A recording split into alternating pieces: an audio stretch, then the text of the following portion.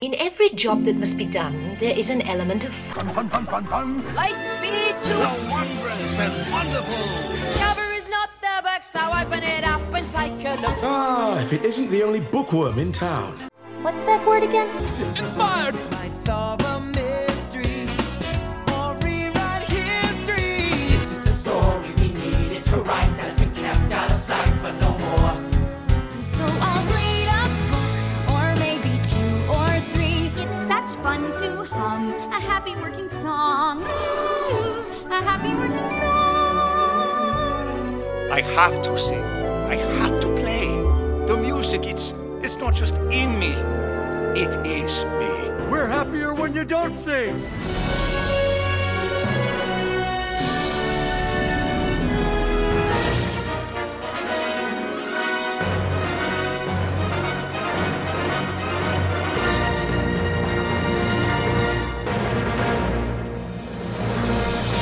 Welcome to Notably Disney, your ultimate podcast covering Disney music and books.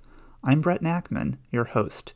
Here we dig a little deeper and explore the great wide somewhere about everything under the Walt Disney Company umbrella as it pertains to tunes and writing, from the theme parks and television screens to the Broadway stage and the silver screen, if it relates to anything Disney songs, soundtracks, books, articles, or other things that you can listen to or read about involving Disney, we'll examine it here. And we are back. This is the second part of a 2-part edition here on Notably Disney, centered on the most emotional music from Walt Disney World.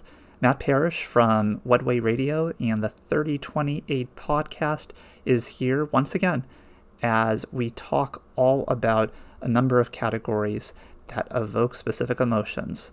Let's shift over to another, actually a counterpoint emotion to energizing. So another category is calming. So something that is tranquil or relaxing. And my pick is actually situated in the same space that I talked about. So I talk about Tomorrowland itself as an entity being extremely energizing. But the place where I feel most calm and most at ease, most relaxed in Walt Disney World is the cue music in Space Mountain. Okay, it finally happened. We selected the same thing. Oh, I'm giving you a virtual high five now. Let's just do it back and forth. Absolutely. That's excellent. I mean, isn't that so strange, the way that you're going on this fast-moving attraction, and yet when you walk into the queue, it's like it's majestic. It is, and it feels extremely serene, and the Star Tunnel music is just absolutely breathtaking. Like, this is a piece of music where if you need to go to bed and you just put on the 4-hour loop of it on YouTube, that will do wonders. It doesn't even make sense, like, why this is there. The trumpet work, you hear the brass as you go down, and then you ascend back up into the mountain. You see the other thing, mentioned serenity. It's serene because they show you, or at least they used to, the constellations, or not constellations, but the nebulas and things as you walk through, and you're thinking, wow, this is this great big world I'm going to experience. But it doesn't seem scary. No, not at all. And because of the use of the brass and the way that it's the tone is relatively, I'd say, stable, even though you have those moments of those crescendos. But I feel like it is extremely ethereal, which makes sense given the notion of it being Space Mountain and set in other galaxies. But it's this almost cyclical piece of music that never really goes anywhere, and it reinforces that notion of wanting to just fall asleep or just feeling extremely relaxed and ready to go on a very energizing attraction. And at the time, if you think of it being, Disney's most thrilling attraction at that theme park, you might, children or families might feel a little more comfortable before they get on it. So is it actually pragmatic in that way as well? Like, I don't know. It doesn't ever feel scary. We've gone at least at this point, we've gone far away from the eerie nature of Hollywood Tower Hotel, where you're walking into something scary. Here, it doesn't feel like that. Yeah, I completely agree. It's always interesting when there are attractions like that. That's a very good comparison, where there are these paradoxes of sorts in terms of the vibe when you first enter versus what the attraction itself actually represents. Great point. Yeah, and this is one of those rare ones. You don't find that everywhere. Totally. So how about you? Oh, well, I was going to say, how about you? We both agree. We agree. I'm so thrilled. It's the most calm. It must be the right answer then.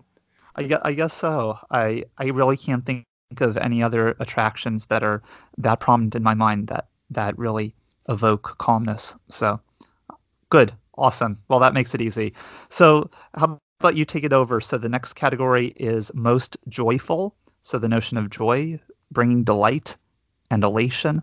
What comes to mind to you when I say joyful at Walt Disney World? Yeah, this one's super easy for me. It's actually an attraction song that was a constant at Epcot for a number of years. Then it went away for just a few years, and then it came back with its beloved character. And this is One Little Spark, written by the Sherman Brothers, of course. And I've picked a couple of Sherman Brothers songs here because they're just so iconic in terms of Disney history.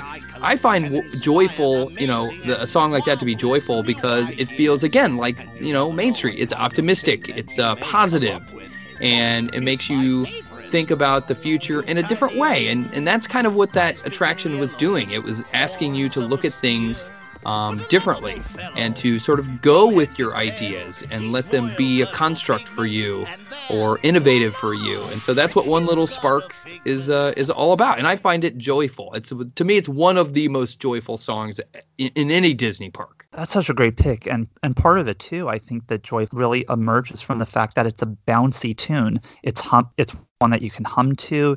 It just has a fun beat to it. And I think that's a trademark quality, really, of any Sherman Brothers song, whether it's as joyful as One Little Spark or even something like Great Big Beautiful Tomorrow, which is maybe not as bouncy, but still very bright and optimistic. Yeah, and they're generally simple melodies written on piano, not too complex, but complex enough that when you mix the lyrics and the music, there's a harmony there. And then it transcends the attraction. I mean, that's something that you think about, and it allows you to think about the world in a different way. Those guys were geniuses. I mean, and one of them still is alive, but just in the way that they understood motivations. They understood Walt Disney's motivations. They understood, a theme park guest's motivation in an era when there was only one theme park on Earth.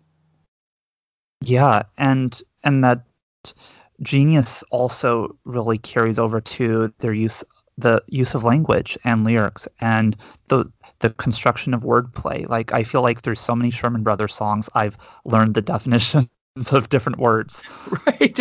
That's so true. That's so true. And there's that interesting part there that speaks to what you're saying in Saving Mr. Banks that they sort of snuck in the movie. And I think it was even on the movie trailer when they're writing Supercalifragilistic and she's saying, what's her name? I always want to call her J.K. Rowling, but it's P.L. Travers. Yeah. P.L. Travers. But P.L. Travers is like, I don't want any, mumbo jumbo in there. And they're like, oops, and they like tuck that, those lyrics away so she can't see them. But they did so many great things. I mean, they begin with Sword in the Stone and you see the wordplay. And then, it just, extends into basically everything they wrote for the Disney company, whether it's Winnie the Pooh or, any number of films or attractions that they wrote for, all very insightful in terms of the way people think and the way that we speak and, what makes us tick. And then also just, hey, this is a relaxing, nice tune. There's nothing jarring about it. Yeah. And that's where I think another really signature element of their music is that it almost seems like that it was produced like an effortlessness quality to both the construction of the sound, but also in how it comes across to us as the listener. Right. Which is not the way that music is all the time. You know what I mean? Sometimes it's I don't know, it's not an awkwardness, but there's a negotiation that happens between you and the music. I find this a lot. My wife is always like, oh, you never listen to anything new. Like, because I have to negotiate it too much. It doesn't feel familiar to me. That's a really interesting point. Yeah, I tend to gravitate toward music from the past as well. I know, it just feels more simple or easier, like you said, effortless. Yeah. Yeah, I think for that reason alone, I feel like I should be stuck in the 80s because it's 80s music that I listen to more than music from, the charts right now. So Right. Yes, I totally agree. Well, so goes. But so I also went with the Sherman Brothers for Joyful, and my pick was, because I did not put it earlier, There's a Great Big Beautiful Tomorrow. And I adore that song so much. I feel like it's the encapsulation of Walt Disney, of any Disney theme park, of the Disney company that is so much focused on how can things be better and how can we best live our lives. And as it's sung, I think to myself, wow, there's things that always seem decent or good today may not have been in the past. There's always going to be a better tomorrow with ingenuity, with hopefulness. I think the Carousel of Progress is the epitome of a joyful attraction. Mind you, it certainly only depicts one type of American household or society.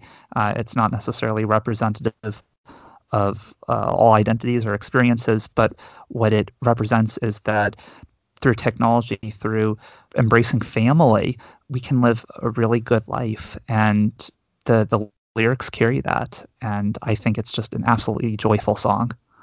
It's fantastic. The whole attraction is, I think it's smart that you pointed out that it's not representative of everyone. But on the other hand, it can be, because anyone can have their lives made better through these conveniences. And so that's why the attraction was designed. It was designed for, to look at, how appliances would make your life better. And then now it's something a little bit bigger than that. And the song sort of carries it forward. And those all great points there. I find it very joyful as well. It kind of has that Sweet Caroline quality to it, where anybody can sort of pick up and sing to it, and it's okay. Well, I just want to see, I want to go to a bar and there to be karaoke night and then Great Big Beautiful Tomorrow come on and everybody's singing, but maybe that would just be on Disney Cruise Line or something. So shifting over to a different emotion, really the contrast of joy and that sadness. And we're not talking about the blue character from Inside Out, but we are talking about things that are upsetting and causing sorrow. And for me, one song that I really feel like represents sadness is a song about death and separation, and that being Two Brothers from The American Adventure. This is by Irving Gordon, and it focuses on those two brothers. You have the Confederate and Union soldiers set in the Civil War. It's about a minute and a half long. It's extremely it evokes melancholy. It's a fairly simple melody with not a lot in the way of lyrics or wordplay, but because of the somber tone of both the atmosphere and what is represented in the lyrics, it's one that I think would make a lot of people cry and think about people they've lost over time, whether lost in terms of being separated from them or no longer being communication, or lost from no longer still living. This is an excellent choice. It's the reason why I also chose it. Once again, we have a crossover here. But, it's in the way that, and unfortunately, we see some of this today. And fortunately, not through the lens of war, but just through the lens of culture. We see the separation sometimes, or people trying to separate people in our great country here in the United States. And that's what you find in this song, is that values and ideas and sometimes convictions and passions, although those are positive things in some aspects, are, or can be considered negative things in others when it serves as a divide between us, and we lose our unity. And so this song is much more than about the Civil War. It's, it speaks to humanity, and there are things that sort of pull us apart. I'm also a brother, and sometimes brothers are pulled apart by different things, and so that happens also. And so there's a lot of, you can take it literally, you can take it figuratively, but you look at that song, and I'm not sure who the female performer is who performed that song, but we went going back to like Vera Lynn and the sort of haunting voice. You get that through her interpretation of the song, which is fantastic. And to carry it forward, even that attraction is very reflective. And we look at history and we say, well, there's these great moments in American history, but there's also these other moments that we don't tend to, gloss over. As we talk about our own history, and we see that with Frederick Douglass, we see it with Chief Joseph, and we see it with a number of different people. And so this song is an important lesson for us to look at, what happens even to a family in America when ideas and convictions divide us. Well, that was extremely well said. I couldn't agree with you more. And I think a song like this has such contemporary relevance, whether we want to look at things politically or ideologically, any of those different qualities that tends to divide individuals, groups of people, communities, families. So I think this song actually could not be more relevant, even though it is from decades ago. And I never would have thought about it like that as a younger person. Even maybe 15 years ago, I didn't see it in that way. And today when I hear it, when I see it performed on stage, and you see the pictures of the young men sort of separate after you see the family kind of talk at each other, not to each other, but at each other, we're going to ruin Ma's birthday. And that's what happened. A lot of ruined birthdays. And unfortunately, we live in an era now where sometimes we do have ruined Christmases and ruined birthdays because some of those same convictions come out. Yeah. I think, in this case, if we're talking about politics, it'd be like one wore red and one wore blue. Right. It would. And unfortunately, what's sad about that, and I think it, speaks to the song too, is that most of us don't just wear red or blue, but yet these powerful ideas tend to separate us sometimes, or we allow them to. And so, in a country where we have a marketplace of ideas, sometimes those forces, oppose each other. And so, yeah, you can get a lot out of this song, and, you get feels when you hear it, but at the same time, there's this cultural or political relevance. And then it's kind of sad too, because I think if we all looked at each other and we all met each other on the street and we weren't on social media, we would find that we're not that different from each other. Yes, absolutely. So the takeaway from this round is that, if you want to feel sadness and cry, go to The American Adventure. And if you want to feel optimistic, listen to a Sherman Brothers song. Right. They should have put a Sherman Brothers song in The American Adventure. No, I think it's important that The American Adventure isn't rose-colored glasses. I think it's important to see the flaws of your society, but that doesn't mean you have to be defined by them, right? And so that's where the ending comes in, and that's why we have, the song at the end that's much different than Two Brothers. Yep, that's your triumphant song. You have Golden Dream. Yes, so thank you. All about contrasts, right? There's whether it's differences between the queue and the main attraction, or in this case, The American Adventure, from sadness to triumph. Yes, very good. So now we're going to shift over to our last two categories, and the first one is very reflective from the standpoint it's our most missed piece of music. So this is something that is extinct, that is no longer in Walt Disney World. So when we think of missing something, we feel loss, we feel absence, something isn't whole. So I'm wondering, Matt, what did you identify for this?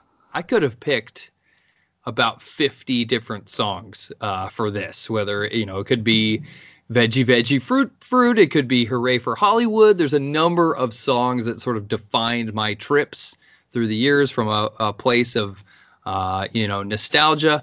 I think the song that I don't know, any number of the Horizon songs would have worked too, but the song that I most identified with as a young person that I miss the most today, which I wish they could find a way to find a place for, is Tomorrow's Child. and that was the Spaceship Earth song prior to the Jeremy Irons version. And although I like the Jeremy Irons version of the attraction better, I really have always missed the song Tomorrow's Child.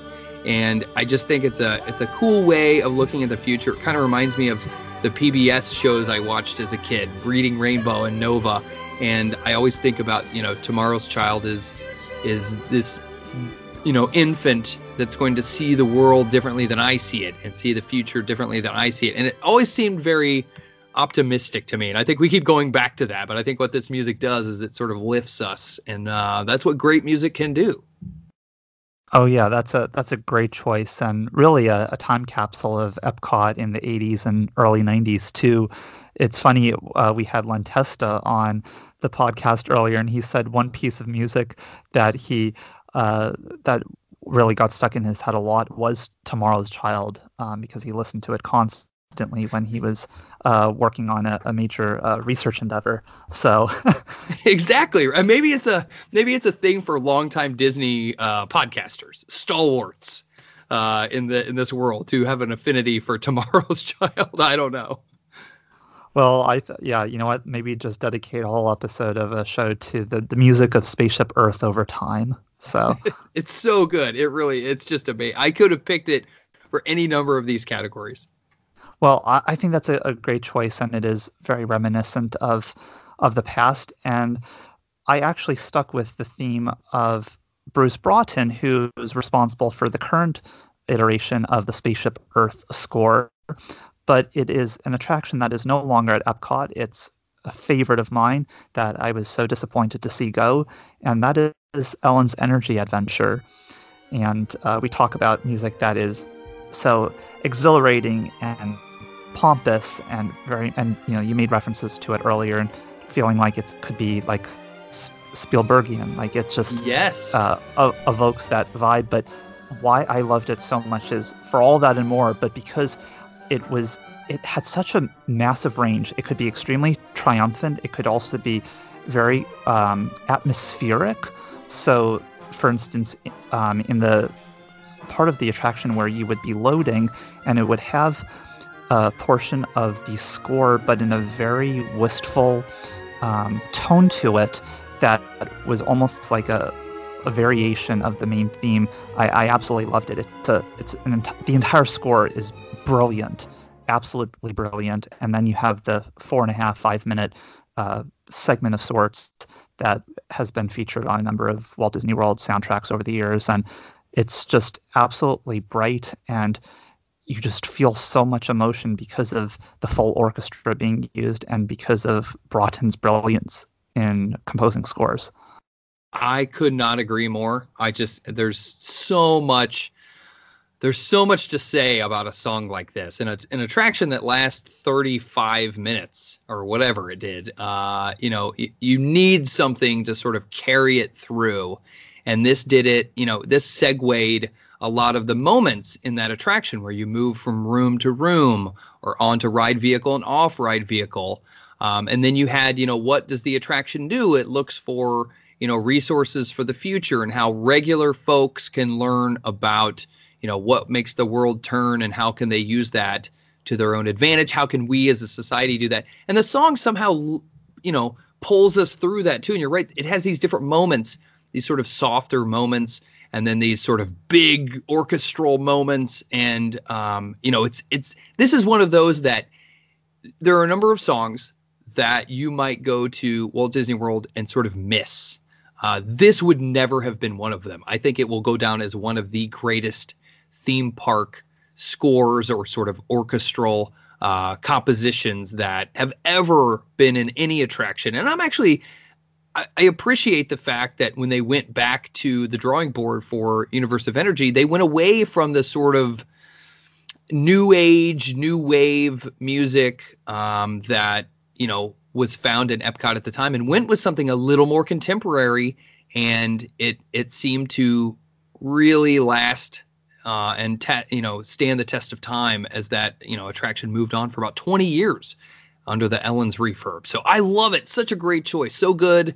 I could have put it as in any one of these categories of things that I love. Triumphant, there's so many good ones. Well, and I think you made a really good point there in terms of it being fitting for so many of the different emotions that we've talked about this evening, because that's what great pieces of music represent. They evoke so many different feelings, no matter time, no matter the space, and I think that also translates to Broughton being a really underrated and valuable composer and someone who's been integral to the Disney theme parks and Disney films over the past 3 decades. And he probably won't get the full credit that he deserves in the same way that maybe the Sherman brothers do, but you're absolutely right. I mean, he's helped to define, certainly helped to define the most recent versions of Epcot that a lot of us experienced in the last 10 years. Yeah. And then even going back to the Wonders of Life days, and he was responsible for the Making of Me film, which is an attraction that I don't think could necessarily work today under how Disney operates, but it's a very clever and smart film too. I totally agree. Yeah, he's been really instrumental in a number of our experiences and really our memories that we attach and to those pavilions and those attractions. Great choice, excellent. Very good choice for that. And I loved how you said the term instrumental without there being the dum-dum. I always do that. We did a show about 101 Dalmatians, and I kept referring to something like spot on. That's a spot on something. And finally Kevin had to point out that I had said spot on about 15 times when we were talking about the movie with the dogs with the spots. Huh. I guess I'm not clever enough to know when I'm making a pun. No kidding. That's hilarious. Well, we have one last category here, and that is most awe-inspiring. So maybe there are some parallels here to triumphant, but the definition of awe is experiencing overwhelming feelings of reverence and admiration. It's something that we maybe don't experience all that often, but when it does happen, it is monumental. And for me, it's a selection of yours from earlier, and it is the score for Soarin' over California.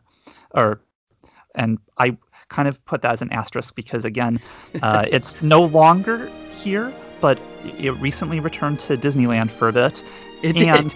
And more importantly, there are elements of that score in the newer composition of it for Soarin' around the world, so it kind of manifests in a unique way. But I would say, if you want to consider it a tie, but basically Soarin' in general, the music for that film produces awe because of the sights, because of the notable elements of what you're seeing on screen and what you're hearing, and it just being totally overwhelming and hard to describe as you would maybe have if you visited a national park or one of the magnificent wonders around the world.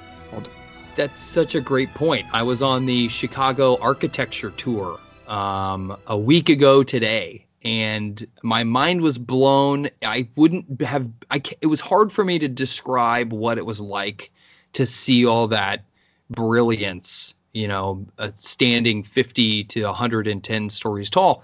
And all I could really do is sort of break it down into pieces.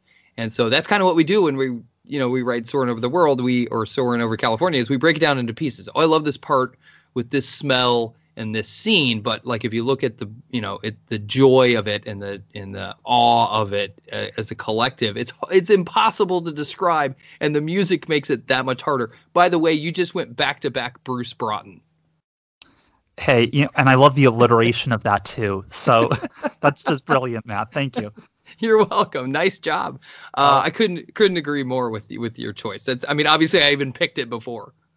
Yeah, well, you know what? And again, speaks to the power of Soarin'. And if there was an awe-inspiring piece of cue music or part of a cue video, certainly Patrick Warburton fits that bill, because he just evokes awe with how he can say some of those lines with such dignity and nonchalance.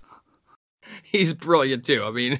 All the years on Seinfeld, he was just awesome. And there is a juxtaposition between Patrick Warburton and maybe the majesty of Soarin'. I don't know, but it's excellent. I have one too. You're not going to be able to deny my choice. Okay.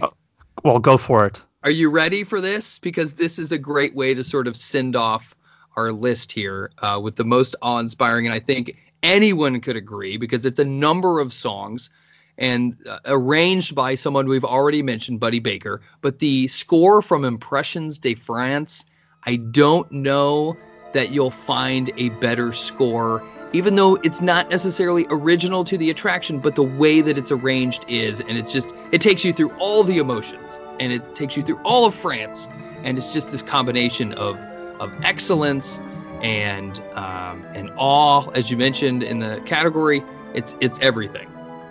Well, and the screen alone for the film is awe-inspiring because it's not circle vision, but it sure surrounds you quite a bit. Right. And that was kind of they were dealing with the technology of the time, and it's, I guess it speaks to the remarkable nature of that film that they're, totally transforming the France Pavilion. And yet they're going to keep Impressions de France because people love it so much. I mean, that film is going to be 40 years old. That's amazing. Well, and it's one of those classic Epcot attractions, and thank goodness that even with the influx of characters and the redevelopment of the park in many ways, that will be preserved. And I think it's the 1.0. If you asked me, I would say it's the 1.0 of Soarin' Over California or Soarin' Over the World. I mean, that's really what it is. I mean, you just subtract the Smellitzer, and I know we don't get the smells in there, even though you can kind of smell the patisserie as you're in there. But you get a combination of sights and sounds and moments and crescendo and these sort of low points that move to high points and all of this evocative music. And it all sort of comes together. And then at the end, in the same way that your finale of Soarin' Over California or Soarin' Over the World is to find yourself back in a Disney property with fireworks. That's what Impressions de France does. It takes you through, again, you get a snapshot, a little clip of each of those areas you've been through, and the music hits these points, and you get all of the feeling at the end of that show. It's so good. I appreciate the comparisons to Soarin' as well, because you're right. I could imagine like a grandparent taking a grandchild to Epcot and saying, in my day, well, we didn't have flying hang gliders. We had to go to Impressions de France. Right. And the middle road would be the 360 film, which is kind of both, but, even though it dates back prior to Impressions de France, but kind of brings you to a different point in the cinematic universe in experiencing film. It's a little less traditional than what Impressions de France does, but I love the way that you could see, the history and the contemporary in France, and then those songs. Oh my gosh, they're so good. I can't pronounce the conductors and that's just my Midwestern ignorance here and not being French or German, but they're all of them combined are fantastic. Oh, absolutely. I think, if I'm not mistaken, I think Clair de Lune by Debussy is one of the pieces that is somehow embedded in that film. All right, well, Matt, that I think has been a fantastic list. We had some similar choices. We covered all 4 theme parks in Walt Disney World, and often a number of composers and songwriters entered the mix too. I often ran out of adjectives, I have to tell you, because the music is very hard to describe. I wish I was a sort of classically trained musician who could describe a lot of what I'm feeling, but then I think that's the beauty of a lot of this music. And as you mentioned, we go all around the theme parks, and there's beauty to be found in all of these lands throughout all these different attractions. I think that's what keeps us coming back to Disney. A lot of it, just the music and the feelings that we feel when we're there and when we get to experience that. I try to, just like you, I try to replicate that at home in the car with the kids and put the music on, but it's never as potent as when you're walking around those theme parks. Absolutely. That's very true. And I ran out of adjectives myself, so you're not the only one. I found myself saying the same words, but that's quite all right. We're very enthusiastic about the music, and we want to use the right exact words. So as we wrap up this episode of Notably Disney, like with every episode, we conclude with some Disney-related questions that I ask all of my guests. So it is time for a segment called Ask 'Em My Questions and Get Some Answers. Okay. Do your Tim Russert, Chuck Todd here. I'm ready. All right. So this includes 3 standard music-related questions, 2 standard book-related questions, and 1 random Disney question. So this is all opinion-based. There are no wrong answers. Matt, are you ready? I'm ready. All right. First one, we're going to think about nostalgia with the first one. So what Disney soundtrack did you listen to most while growing up? Well, I mean, to be real with you, I mean, there was an era of Disneyland records that I grew up with, which is a compilation. Those are compilation albums. Most of the songs were from Disney films from the 40s and 50s. Some of them Disney shorts. And so those are the ones I really probably grew up with and listened to the most. But as a younger, elementary school kid, when I was about 10 or 11, probably that Beauty and the Beast soundtrack is the one that I heard the most, having 2 sisters. So I know all of those songs inside and out. It's a tale as old as time. Most people, I would imagine, consider that a classic as well. It's awesome. Fantastic. What Disney song most recently got stuck in your head? Wow. That's a great question. A lot of the Toy Story songs get stuck in my head. Strange Things is one that almost always gets stuck in my head. Randy Newman, we mentioned that earlier on the show. The song that gets stuck in my head that I like the most, but have a hard time admitting I like the most, is the song from Tangled. It's the love theme. And I think that song, just like the sort of wanting song in Moana that she sings, both of those songs are ones that get stuck in my head a lot. I love them. And that's having a 2-year-old and a 7-year-old. So we hear those songs a lot, and I really, really like them. Yeah, I see the light as well, and it's pointing me toward our next question, which is... You. Yeah, you're welcome. Thank you. I'm glad you actually appreciate the puns and all that jazz. But what Disney film, Matt, do you feel has the most underrated music? Ooh. Underrated music in a Disney film. Man, that is tough. That's a tough question. Wow. I don't think the Jungle Book music is underrated. I think it's very good. But I don't think people think of the Jungle Book when they think back and they think about the catalog of Disney films, because there's no princesses. Sometimes it's a rough story. You've got lots of villainy. I think those songs are the most underrated. They weren't at the time. Phil Harris, he was fantastic in that show. And who was the jazz artist? I keep wanting to say Louis Armstrong, but that is not correct. Different Louis. You're close. Louis Prima. Louis Prima, so good. And they went to Vegas and recorded that music with him. And I don't know. I think that the music from that film, I know Mary Poppins gets all the credit, but I just think it was so great. Bare Necessities, not written by the Sherman Brothers, but kept in the film. And then all the Sherman Brothers songs, and then Louis Prima's performances with Phil Harris. Awesome. Great pick. Absolutely. I quite like Trust in Me. I think that's a really hypnotic song of sorts. As it was designed to be. Yes, exactly. Right. So let's slither our way to the 2 book-related questions. So because we cover books on this podcast as well. So Matt, what is the most recent Disney book or Disney-related book that you've read?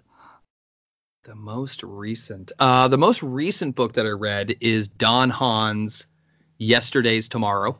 It's a larger print book. It's almost the size of that Imagineering book that came out about 10 or 12 years ago, which is excellent, by the way. Shows a lot of concept art and stuff. But Yesterday's Tomorrow by Don Hahn is the one that I read most recently. A lot of times I skim books because I'm doing research or whatever, so I don't have a chance to sit down and read the full, cover to cover. But that one I did read cover to cover, and it's awesome. It's a great way of looking at Disney in the mid-century and how they incorporated, ideas of the atomic, the kinetic stuff we talked about on this podcast. It's really, really great. And Don Hahn is just a fantastic person, and then just a great mind for Disney through the last, 30 or 40 years. Oh, yeah, totally agree. And if listeners want to check back to episode 9 of Notably Disney, we had Courtney and Emily from the Book of the Mouse Club podcast, and we talked about this wonderful Don Hahn book, Yesterday's Tomorrow. So full discussion of that amazing book, as Matt, you definitely agree. So check out episode 9 of Notably Disney. So great tie-in. Yes, it's always good when you can promote a back show. Yes, I know, right? I feel like, wow, we actually have a catalog. So now our second book-related question is, Matt, if you could write a Disney book on any topic, what would it be about? Wow. That's so tough. There's so many great ones already. There's so many great ones. I think, the book Disney War covers Disney in the 80s, but I think a lot more could be written about that transition between Ron Miller, Card Walker into Frank Wells, Michael Eisner, Jeffrey Katzenberg. I think there's a lot of information there, and all of those guys, aside from Frank Wells, are alive. In the second regime. Card Walker, of course, and Ron Miller are deceased.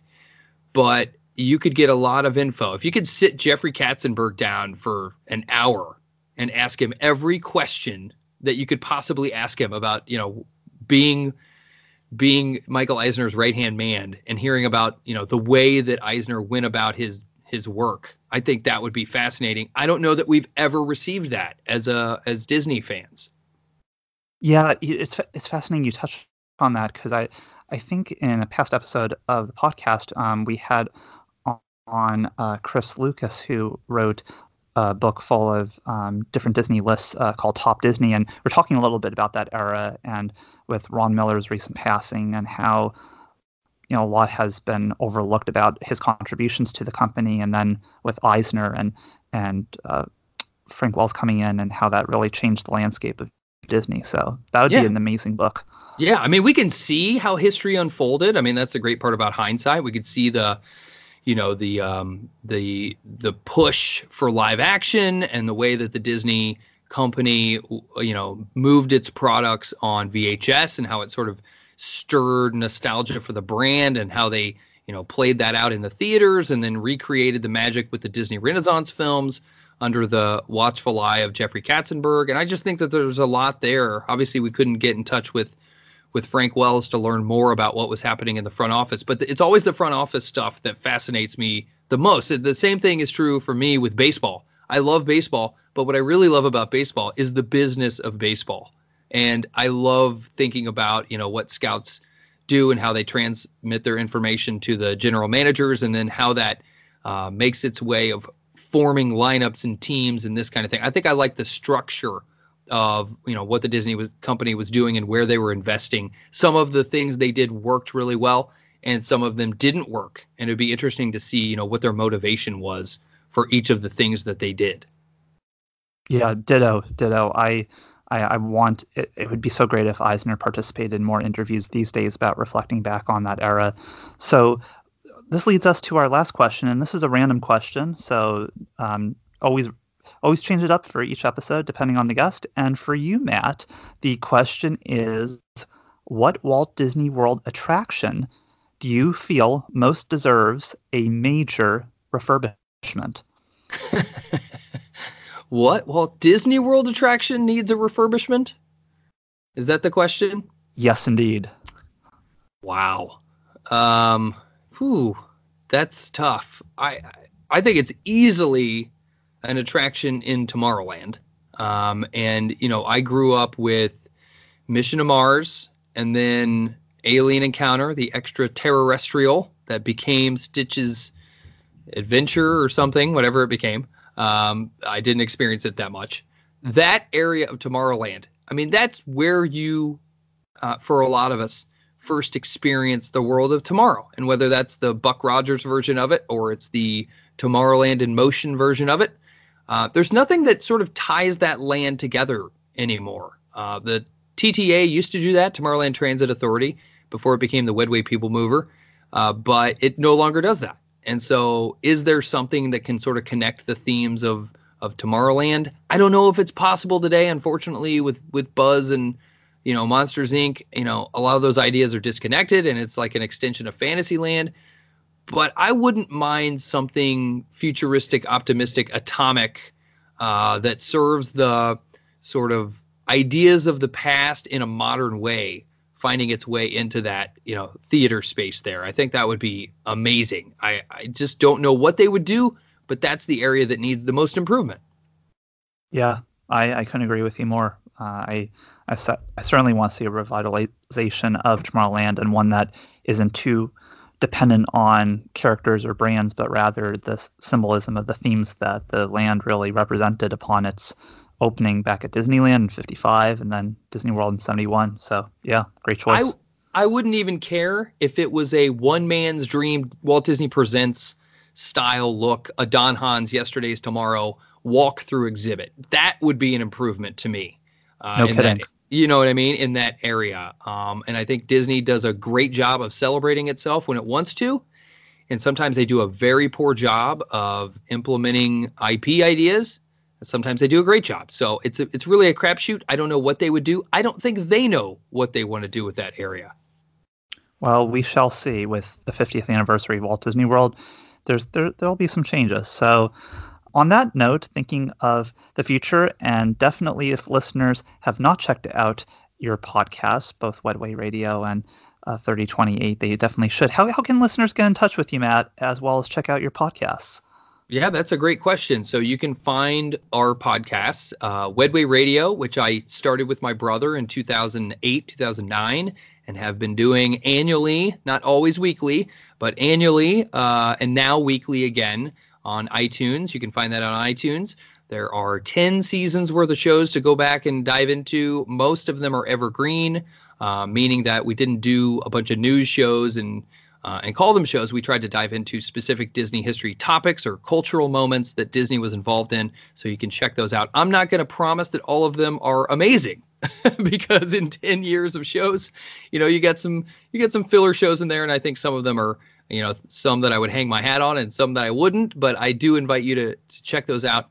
And then on the 3028, spell out 30, and the number 20, and then spell out 8, which is the hardest podcast in the world to find. Also on iTunes, Kevin Quigley, who's an author in Massachusetts, also a Disney fan. He and I do Disney history and Disney listery, and Disney listery is just our lists that we do on the show. It's just a way that we can do Disney quickly. It has a number of, historical context when we talk about stuff.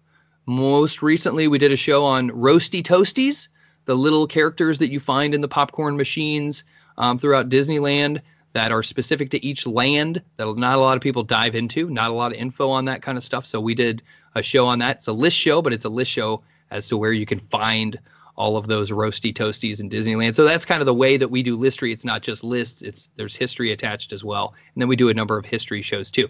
So that's what I do. I don't have any books. The podcasts are what I do, where I focus most of my time. I would love it if you would check those out. Again, there's a ton of shows. I wish I could just speak to one or two that we've done that are the best, but we've done lots of series, a Haunted Mansion series, a Snow White series. We've done lots of those too. And it's a lot of fun. I mean, we try to just infuse as much fun as we can into the podcast. It's not always academic. Sometimes it's if you had a pie chart, sometimes it would be 70% fun and 30% academic, and then vice versa. Well, and there's always fun facts embedded in each episode, especially with all those unique topics. When you talk about the popcorn personalities, I think, right. Recently, Duke Kaboom from Toy Story 4 became one. I think I saw out at California Adventure, if I'm not mistaken. So it's amazing, the bevy of characters. That is correct. Yeah, that is the only living character that's a Roasty Toasty now at California Adventure. So that was a thing that an executive producer friend of mine at Imagineering did. Jeffrey Shaver Moskowitz, who's been in charge of lots of different projects for the Disney company, that was one of his big pushes. We need to get a Roasty Toasty in Pixar Pier. And so they went with Duke Kaboom, and I think it's awesome, and he made his way into the show. So that's the kind of stuff we do. We've looked at weather vanes, we've looked at music, we've looked at a number of different things that I think lots of Disney fans would appreciate and like. And I think you could appreciate this too. We don't take ourselves very seriously. You know what I mean? I don't call myself a Disney historian, but we do dive into lots of Disney history topics. So there's a separation between, I don't think I'm the most important podcaster on the planet. I just like the stuff as much as hopefully the listeners do. Oh, absolutely. Well, and that resonates as a listener. That enthusiasm, that just reverence for Disney comes through. And if you want to hear anything Disney pop culture, definitely check out both of your podcasts. Matt, such a pleasure to have you on the show. I think we covered a lot of great emotional Disney World music. And yeah, I definitely welcome you back to the podcast anytime. Thank you so much for having me. Anytime I get to come on and talk Disney is going to be an absolute joy for me, as well as talking about these songs that have brought, so many of us joy through the years. So I appreciate you, and thank you so much. Thanks, Matt. And thanks again, Matt, for joining me on the show. Such a pleasure. And we covered a lot of ground here over 2 episodes. So as a recap of our most emotional Walt Disney World music, for funniest, Matt selected the songs from the Country Bear Jamboree, whereas I chose the cue music and the final song from It's Tough to Be a Bug. For most haunting, I picked the Twilight Zone Tower of Terror cue music, whereas Matt chose We'll Meet Again by Vera Lynn, which is played on Sunset Boulevard in Disney's Hollywood Studios. For most triumphant, Matt picked Soarin' Around the World. I chose the score for Fantasmic. For most nostalgic, I picked Grim Grinning Ghosts from the Haunted Mansion. Matt selected There's a Great Big Beautiful Tomorrow from the Carousel of Progress. For most energizing, Matt chose the ragtime music on Main Street. And I chose the Tomorrowland area loop in the Magic Kingdom. For most calming, this was where both Matt and I were on the same page, we picked the Space Mountain cue music, such as the Star Tunnel music, as an example. For most joyful, Matt picked One Little Spark from Journey into Your Imagination. And I chose There's a Great Big Beautiful Tomorrow from Carousel of Progress. For saddest, we had the same sentiment by picking Two Brothers from The American Adventure. For most nostalgic, Matt selected Tomorrow's Child from Spaceship Earth. I picked the Ellen's Energy Adventure theme. And finally, for most awe-inspiring, I picked Soarin' over California, and Matt chose Impressions de France. There you have it. Those are our selections for the most emotional Walt Disney World music. Thanks again for joining me on another episode of Notably Disney. I invite you to subscribe to the podcast and leave a review. Follow me on Twitter at bnachmanreports. That's BNACHMAN Reports, and be among the first to find out about the release of new episodes. I also encourage you to send me an email to notablydisney@gmail.com regarding your thoughts of the show, as well as suggestions for content. So until we turn the page on another chapter, I'm Brett, and thanks for listening to Notably Disney. Notably Disney is not affiliated with the Walt Disney Company or any of its subsidiaries. Consequently, the perspectives and opinions expressed by the host and guests are strictly theirs and do not represent the views of the Walt Disney Company and its employees. The main purpose of the Notably Disney podcast is to offer information and critiques about the Walt Disney Company.